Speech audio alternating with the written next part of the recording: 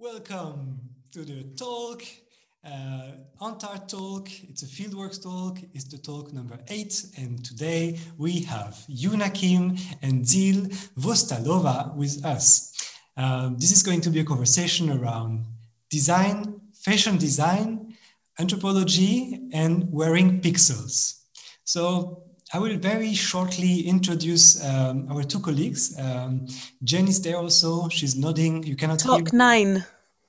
9. Yeah, 9 colleagues. We are 9 colleagues here. No, talk number 9 today. Talk number 9. Is it really? Oh, I announced it wrong then. Talk number 9. I'm losing track. Again. So crazy. We're doing so many talks every week. New talks, new energies. So yes. Fabulous. Thank you for joining. So Yuna Kim is a dear colleague of mine here in Berlin. She is originally from Korea. She grew up also in Europe and then back in Korea. And she made a training in the Central Saint Martins in fashion design. And then she did a very interesting master that we have here. That was at Freie Universität.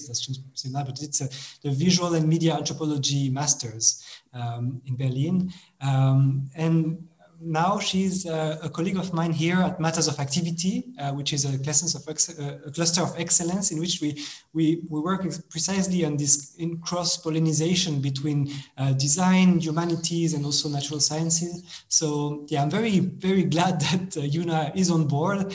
And Yuna invited a wonderful guest, Zil Vostalova, which I didn't have the chance to know.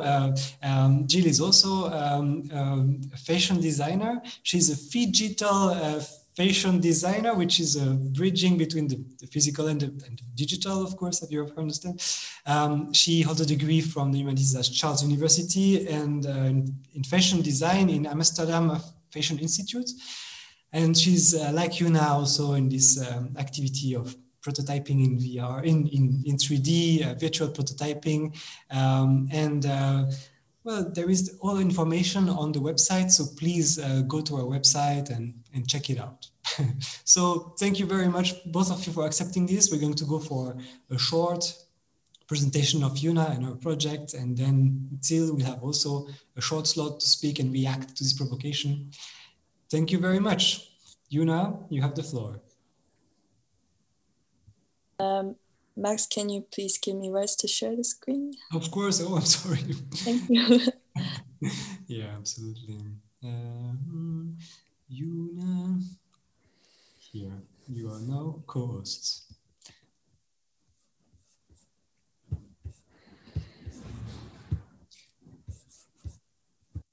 Yes, we can see your screen. You didn't ask because you're so used to that now.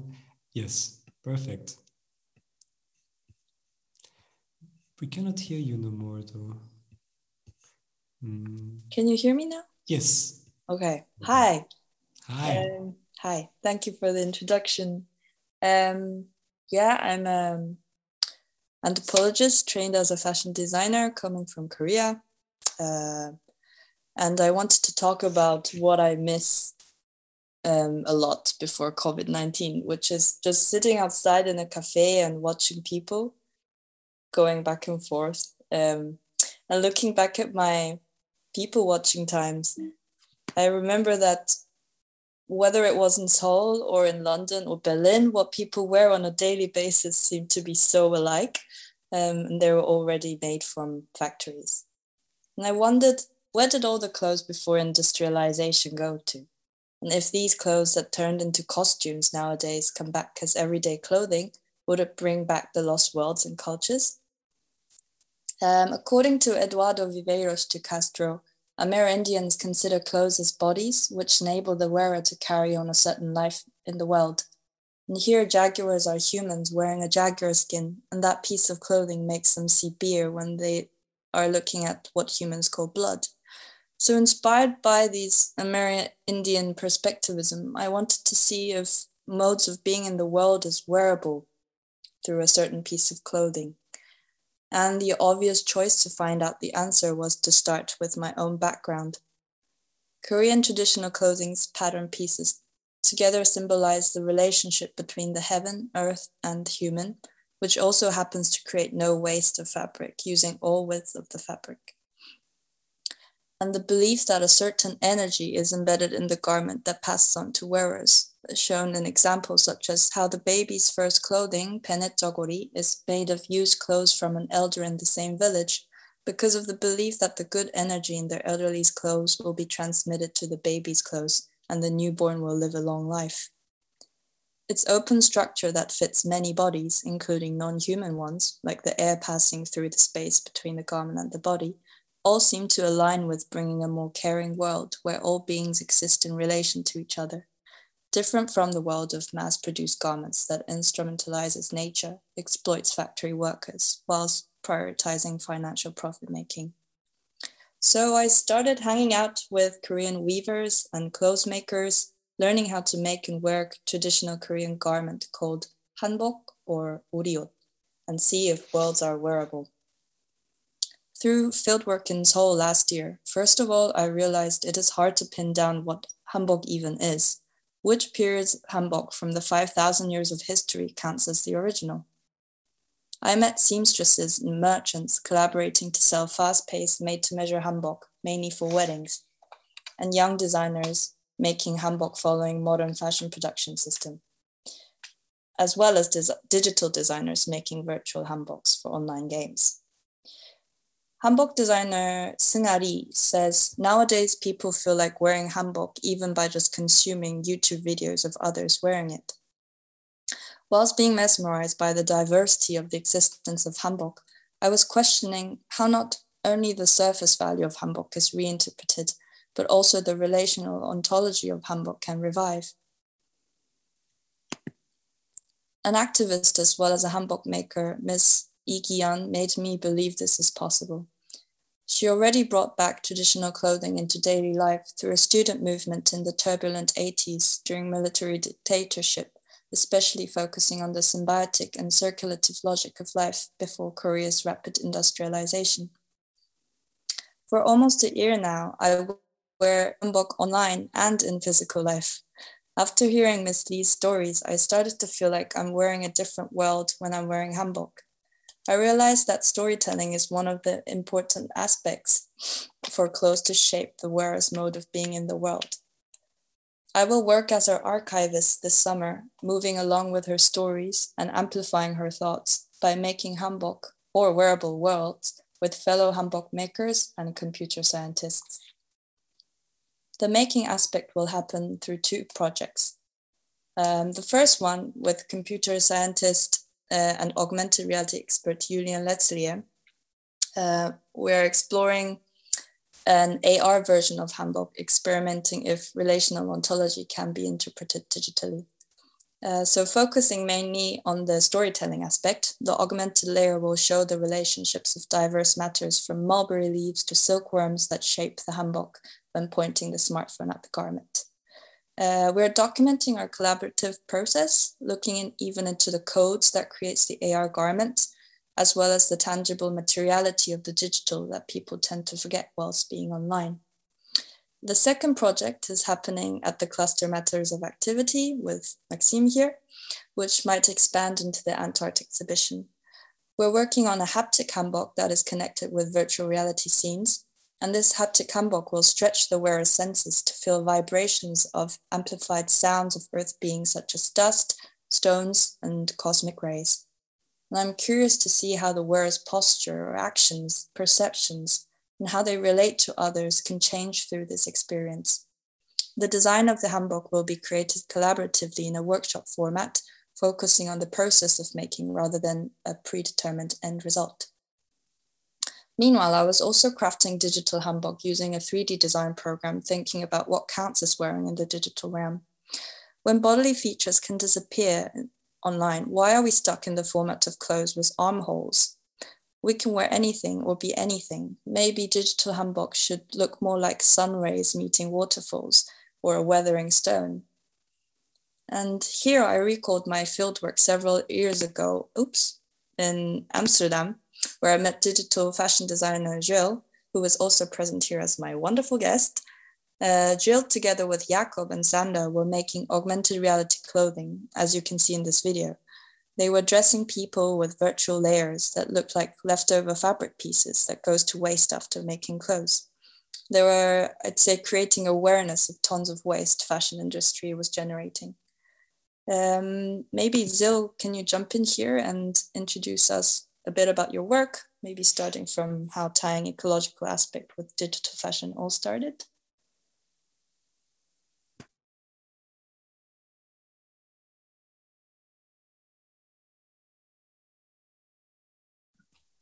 Okay, thank you very much. I'm unmuted now. Yes, we met with Yuna in 2017 at the Mercedes-Benz Amsterdam Fashion Week while I was presenting this HoloLens application. But the year before, I graduated from Amsterdam Fashion Week. Amsterdam Fashion Institute with my project that was actually working out the concept of phygital fashion. I presented a collection that was both made digitally and physically using no waste patterning principles, which I moved to computer software in order to save production costs. So I developed 3 garments using the same patterns. I was actually deconstructing the classical jacket that became an affluent article in late 20th century, thanks to overproduction and etc. So this peak of this basically the peak of the fashion craftsmanship became very affluent and lost on its quality and value. So I wanted to recreate it and give it another meaning, so that from this deconstruction and within the frame of basically a rectangle using the whole width and the length of the weave, I created 3 different looks. And yes, so here the idea developed into crossing to another world. So I was kind of searching for a use of these digital garments that I created, so they are existing on them own, on itself. So they become another commodity, and we can create storytelling in different worlds, such as VR. Here is the piece of the work that we worked together with modeling agency, New Aliens modeling agency, which we collaborated together, and we actually digitized the models. But we always tried to inform that digital is not the answer. Digital is just part of the process that fits into this phygital mode, which is more complex, thinking about how to use digital garments and what we can do with them. And so we are somehow working with the fact that, yes, we can be both digital and physical, and it can complement each other rather than just seeing digital as another way of fixing the problem. Yes, the idea is moving on forward. I established the studio called Gizmo Lab, which is gathering an ensemble of 3D artists and creators, all working as freelancers. And we presented last year another idea, which is working with this digital experience and kind of wearing digital garments and exploring the boundaries and the possibilities. And this project was called Speculum, which in Latin means mirror. And we create a situation at the last Prague Fashion Week in 2020, and so that people could come and interact with the installation, and they could see themselves, not as themselves, but as one of the models from New Aliens Agency. We keep on collaborating again, and they could see themselves in garments that are from old collections of high-end fashion designers from 90s, J.W. Anderson or McQueen, so that, you know, those pieces are probably very hard to find and to try. So we thought that it might be, you know, we were curious to see this actually proof of concept, these little installations of how we can use, or how we can use the digital garments, and exploring the possibilities, really. Thank you, Jill. I might carry on, like how inspired by what Jill was doing in Amsterdam, I created this group called Wearing Pixels, back then Mixed Reality Fashion, in 2017. So I was like, so much fun things are happening, like playing with virtual identities and exploring like what else we can be.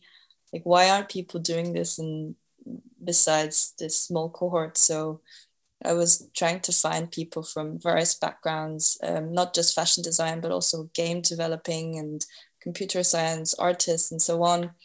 And we started meeting regularly, mostly like in an annual workshop where we just started learning how to use the 3D software together and shared motivations, references, and sat down imagining possible futures of digital self-exploration together. And here is a scene from the first workshop where participants sat down, and after a short meditation, we started dreaming about what we would wear in 10 years from then, which was 2027. Now I feel like it's really super close now. And they were encouraged to imagine the future in detail, focusing on what they were wearing, but also where they are, how they feel, and the specific situation they are in. And it was interesting to see everyone had a different vision. Someone was still in their room, making few radical changes in the future environment, another in a virtual flea market, and some went for really Hollywood science fiction stories. And someone even left the room feeling repulsed by the idea of digital fashion.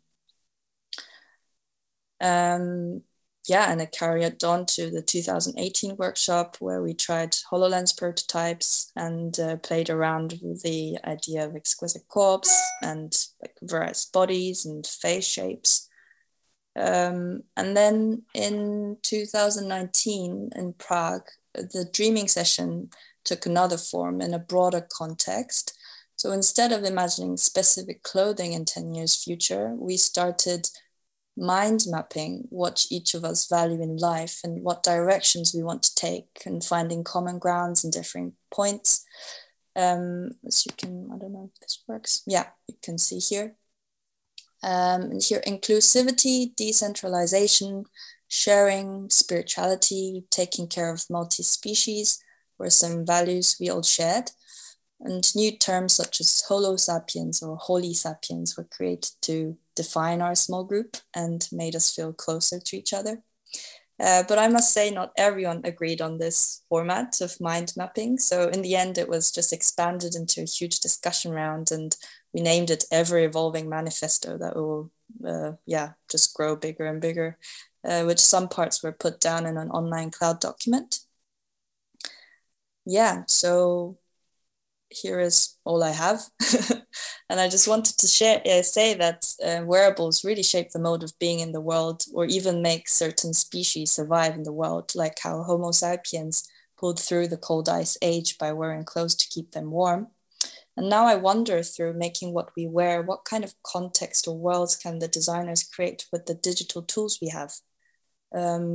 As Jill just said in her talk, digital is not the solution at all. Like, it's just a tool that we have, and now it's like time to really discuss and share thoughts and the possibilities of virtual clothing, what we can make out of it. and how it can affect relations between us and other beings, how we can compose worlds through it. So I'll stop sharing my screen here and open the floor. If I may enter this, actually, we didn't see it before 2020, but 2020 and the situation with the pandemic highlighted the virtual and the digital spaces and possibilities and tools so much, and therefore many it's used by many as a tool right now, and they are it's been seen now as a solution or part of solution on the sustainability problem, etc. But exactly, it's just we have to realize that with this new tool or possibility, it's a fact that there is a new position of digital designer, which is not excluding the traditional craft. Quite on contrary, it is actually, the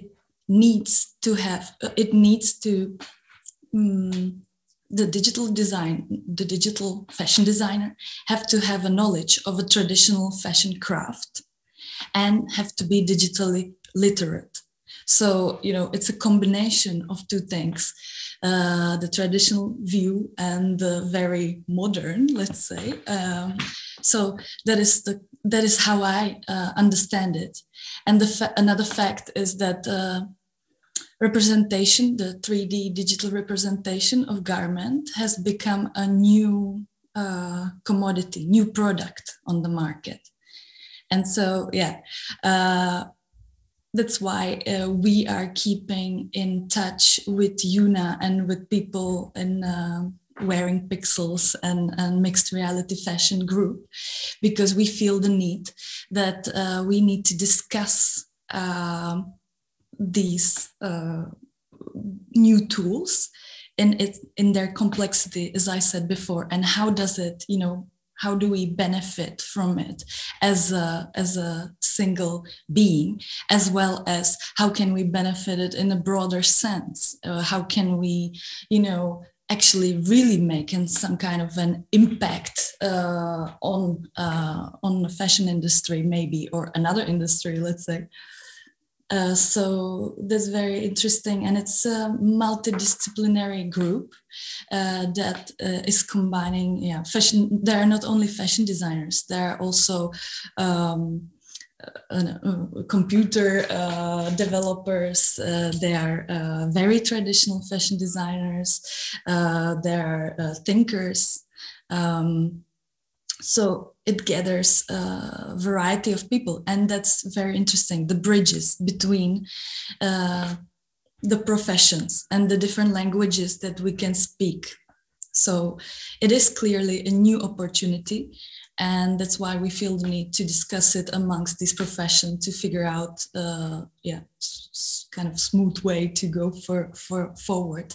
And we have time to experiment with different devices and see what they can do. Thank you very much, Zil. That's super, super interesting. I'm really super intrigued by the material aspect of the whole thing, because obviously textile design has been notoriously famous for taking the materiality of textile as the key for developing the whole new concepts, and so it's also it's a major point of interest for us at the cluster activity, but also for anthropologists in general, like how materiality affects the way you will work, and what kinds of chains of operations in a very old fashion, the Leroy-Gourand and technology kind of stuff. How does it affect your this chain of operations, and what kind of other actors are there? Is the textile, is the virtual textile up for everything or not? This is like super intriguing question for anthropologists. But we have many people on board. We have 16 people. please don't hesitate to come on camera, because we are now discussing. And also, if you have any comment or question for Yuna and Zil, please just drop a C or Q in chat, or just take the floor. Jen, do you have any question to start with, maybe? Yes, of course, as always. Obviously, one of my interests is exactly what Maxima's picked up, which is around the materiality of things. But I wanted to point to something. I'll try and go the more direct route. But I have many students who are fashion and textile students. I teach in an art school, and sustainability is the number one interest for them in thinking about what they do, while at the same time, the processes that they're still learning in the traditional way are clearly meant or within the kind of confines of a more traditional approach to both making, but also to display and so on. And I was wondering if you could say more about the use, as you talked about, of digital garments, partially, yes, for designers, but also I was starting to think more about beyond the fashion show, and or how designers might also learn or are learning with, like you said, lots of other disciplines and different people, about how to kind of bring those two things together, or how to shift those, how fashion design might shift out of some of those quite, at least in the UK, it feels to me, quite sort of long histories of processes, of politics, of ways of working, so that it can seem almost impossible to shift away from the traditions of making and engaging with people. So are you suggesting that the use of digital garments really might be a way to really transform everything? Is that, or am I being too idealistic here? Since I don't know as much about the use, I suppose that's what I'm interested in, the use of digital garments. Yeah. Mm-hmm. Maybe I'll start a little bit with the materiality question, because since we all have digital identities, and the most common fashion accessory is our phone that we own, all of us.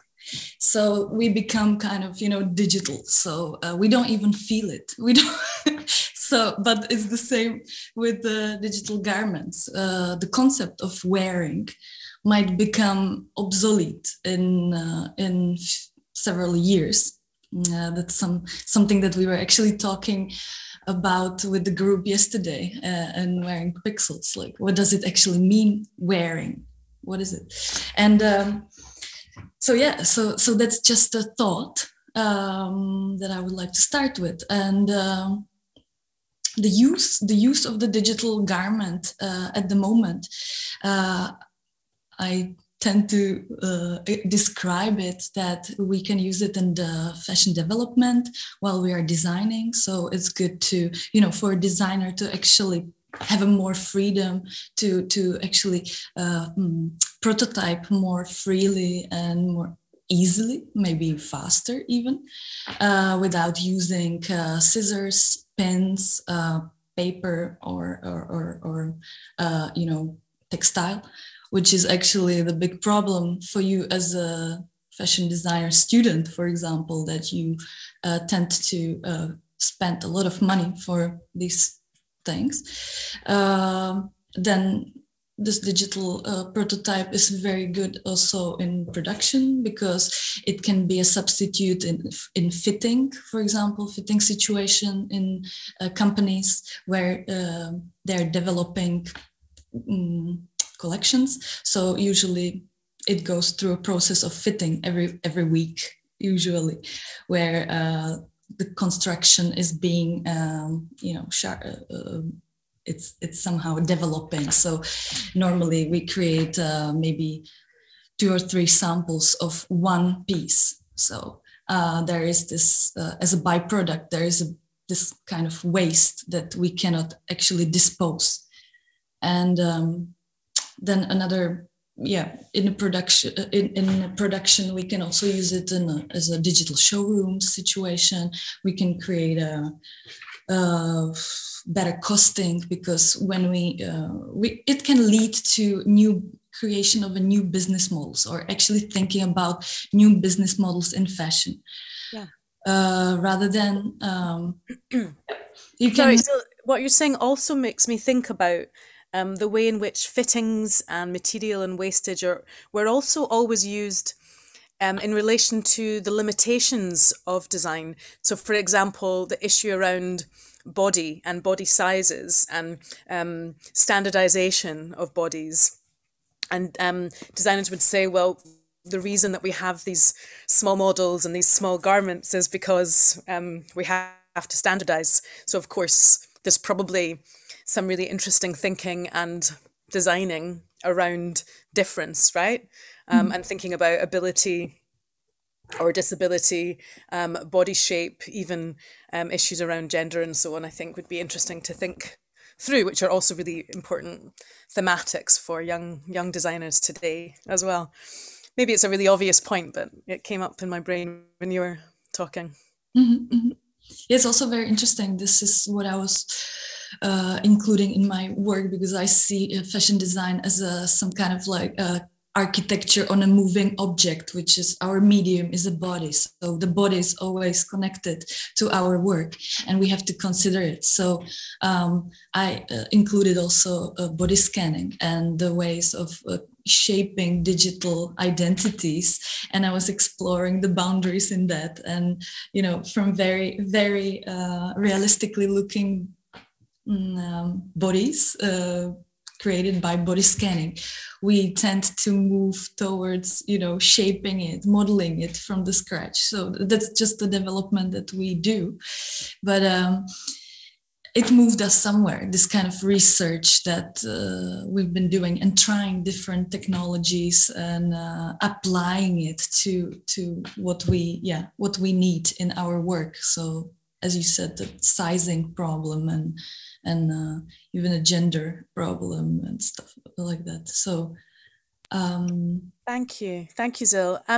Just before, if anyone else would like to come in with questions, a new question, maybe there's some things that have come up that Yunha would like to speak back to at all, as you're there, Yunha.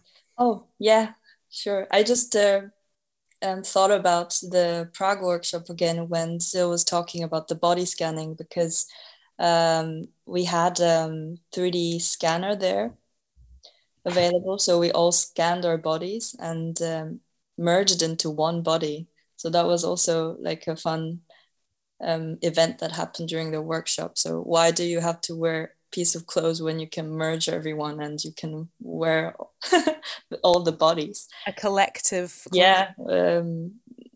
And I also feel like every time we met and discussed about how we want to wear things or what we want to wear, there were always this lack of technology that it's already out there in science fiction novels, but it's not in a reachable scale. Like, for example, even this augmented reality clothing, there were issues of detecting bodies with your phone. Like, I think now it's really advanced that I think Facebook acquired this technology to really do the body scanning and placing digital objects on it in a more accurate level. But a few years ago, this was really like a challenge for us. And it was always like imagining and technology catching up and finding ways to deal with it. And here I see like some of our Wearing Pixels collectives here, like Yasmin, Paula, and James, and maybe they can also talk a bit about their experience and share.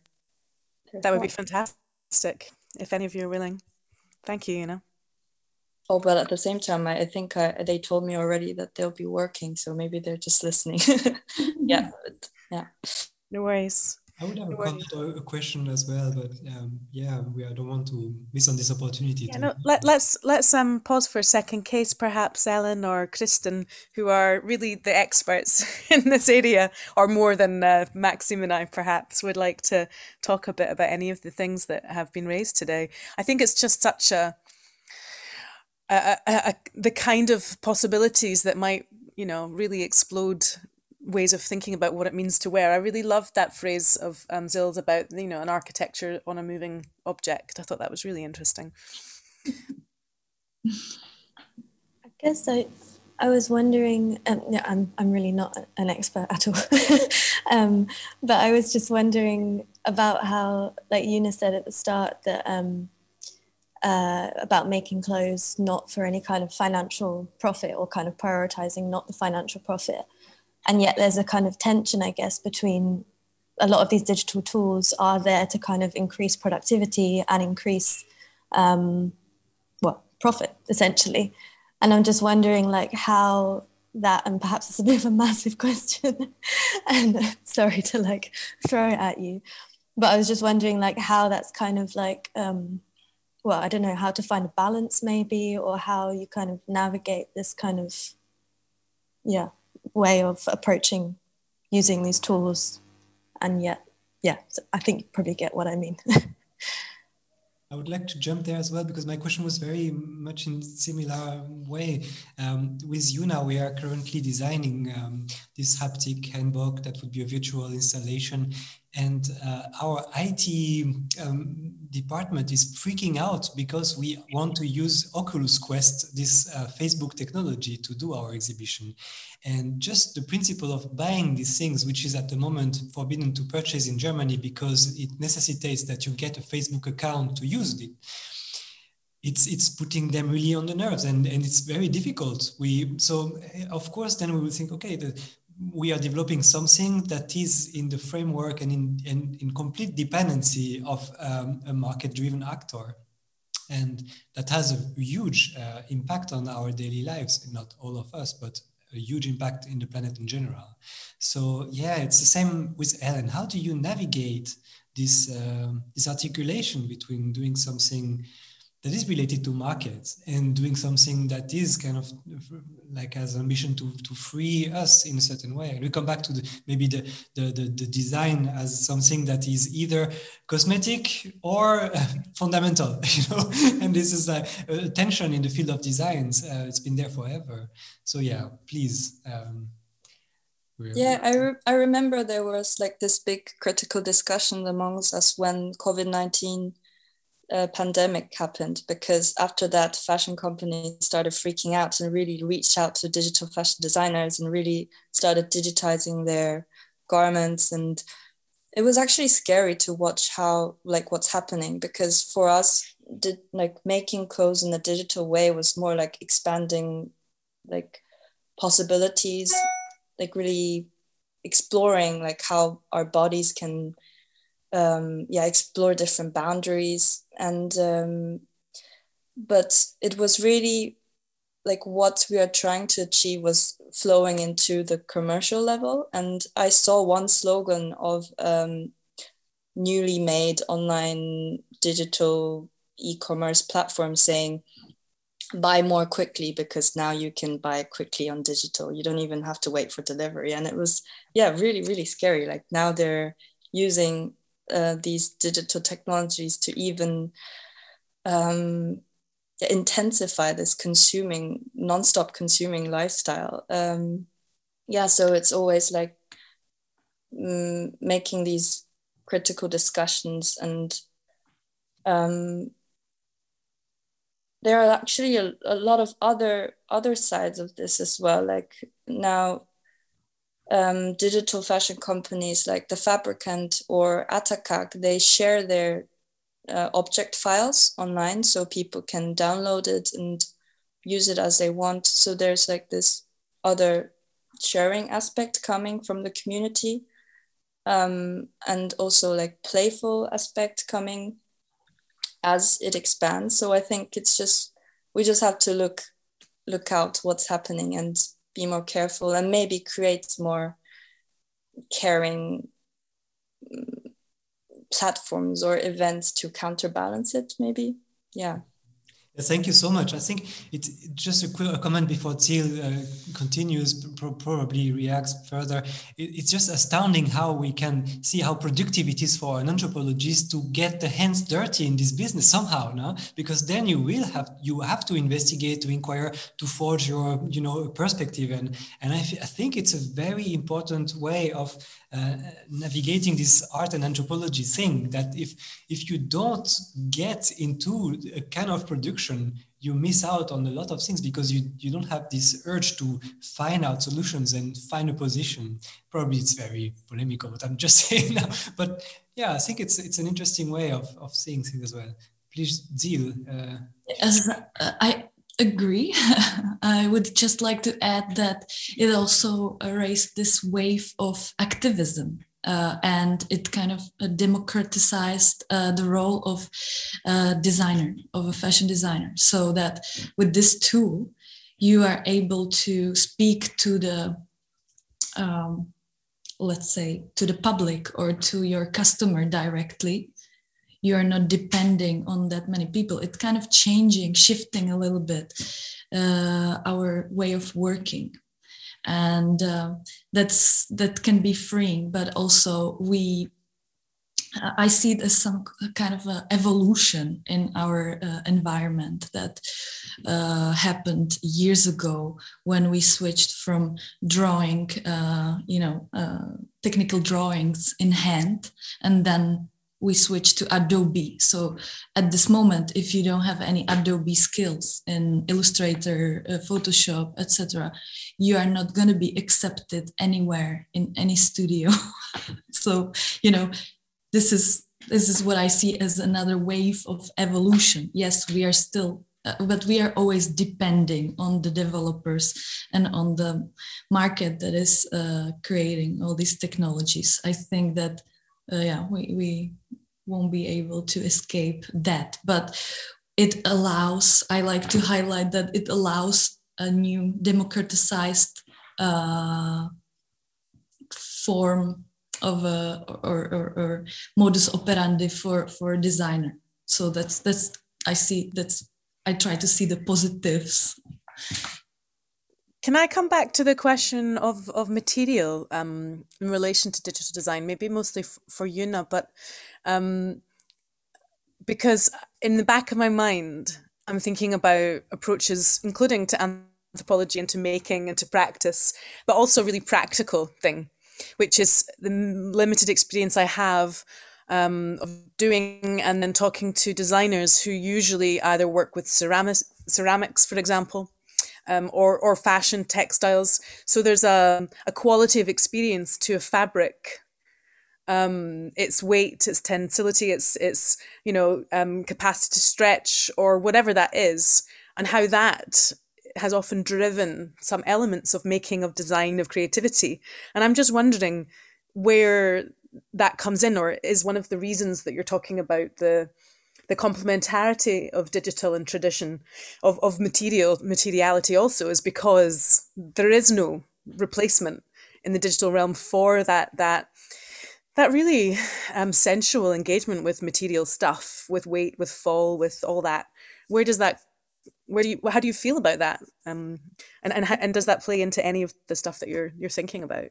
Yeah, I'm just connecting it back to what Maxime was talking about, like anthropologists getting their hands dirty, because I think I would have never thought about this if I didn't really download the program and really tried making the garment myself, learning from what Jill was doing as well. But yeah, it's I find it interesting that what we're trying to do is not replicate the textures of the physical fashion industry. It's not about how accurately do you render a silk fabric. It's more about what else can we make? Can we, for example, make a zero gravity fabric floating? Can you make a waterfall stop and float in the opposite direction? You can really imagine of 1,000 different kinds of textures that are not possible in real life. And it's funny because when you actually play with this 3D design software, it really gives you a little bodily feeling as well. I know it's not draping a fabric on a mannequin, but it's you really click the mouse in a certain direction and use the gizmo tool to look it in different directions, and you need your muscle to move in a certain way, and you get used to this, using both hands, and where do you have to place your foot to have a nice position. And also people often think that digital design is just one click and done, super easy, but that's not the truth. You really have to spend a lot of time. And yeah, like I remember when Jill and everyone in Amsterdam was really working on this project, it was really endless nights. Yeah. And then we were really discussing we need to demystify digital. Like it's, yeah. Absolutely, yes. Yeah, super interesting. I have to think back of this project of Laurence Douni. She's working on in West Africa on silk weavers, and the value of the garment is made by the quantity of silk that will be in there, but also because the quantity of silk will have a huge impact on the quantity of work that will have to be provided by this weaver. And the quantity of work that will be put in the garment will have a direct impact on the statement that this garment will be making for the person wearing it. And each garment has a message, like it can be directed against the husband or against someone in the family. It can be very strong messages, very powerful statement because they are weaved by a body. And this body cannot weave so many things at the same time, and only one. And it is breaking its back a little bit more each time. And I have the feeling that this could be a kind of value that could be embedded in this kind of garment, the number of hours of design that is there. Because of course you can replicate with a click, but having one of those, it's just so much work. And I was thinking, of course, of this because a few months ago, a piece of digital garment went for a lot of money in a digital auction. So this was also kind of thinking, where's the value there? And then we can go to the statement maybe, but it's kind of far off. But to have this idea that there is a power of a kind of value that is not, you cannot call it magic, but there is a power in, or like you can demonstrate that you pay for the work of someone, and that is very powerful when you meet someone in an interaction on the VR world and you have something that is original and made, taking so many hours. Yeah, this is something that is not material anymore, but it is anyway. Yeah, I don't know if it connects, but I was thinking about like, okay, so how do we calculate the hours put into the garment, or how do we know like this is a piece that someone really put thoughts in it, or how many people were involved in it? And there was a funny experiment that we started doing in the collective. Actually, we were talking about it yesterday as well. There's this network that Paula introduced us called Thought Network. It's like an art experiment. Upload a post and someone can fork on it and start like a chain reaction. So it's like big fat comments on comments on comments.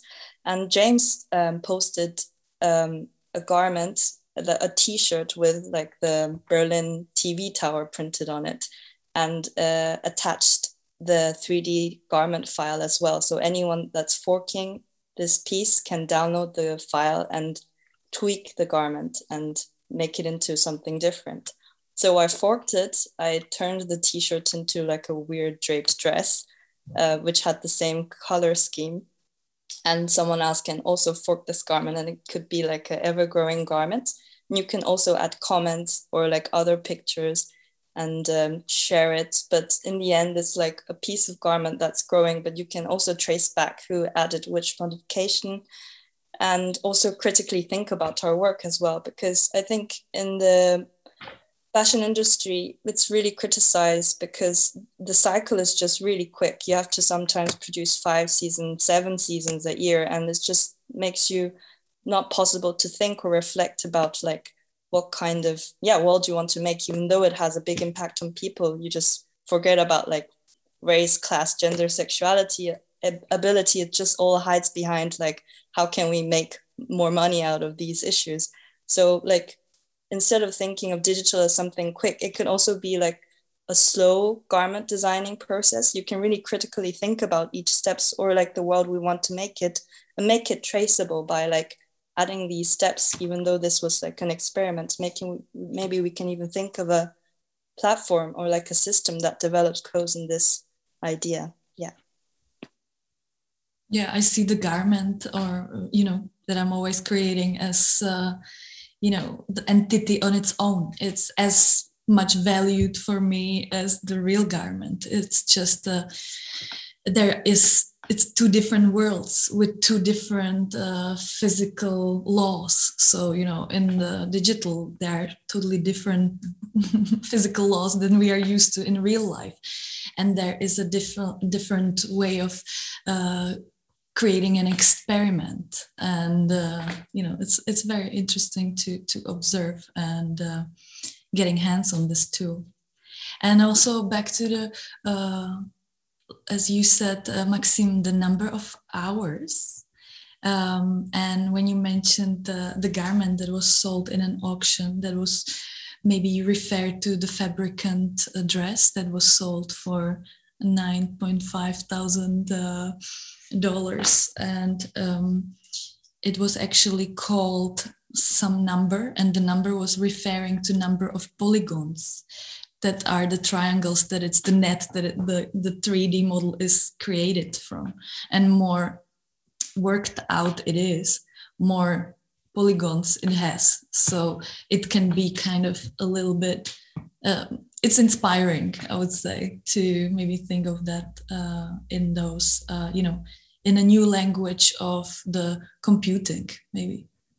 And also the practice that gaming industry is doing for years already is now being adopted by the new digital fashion houses and entrepreneurs, and that is the shareware and you know, selling the digital assets, etc. So it's moving very much in the steps of the game design, but yeah.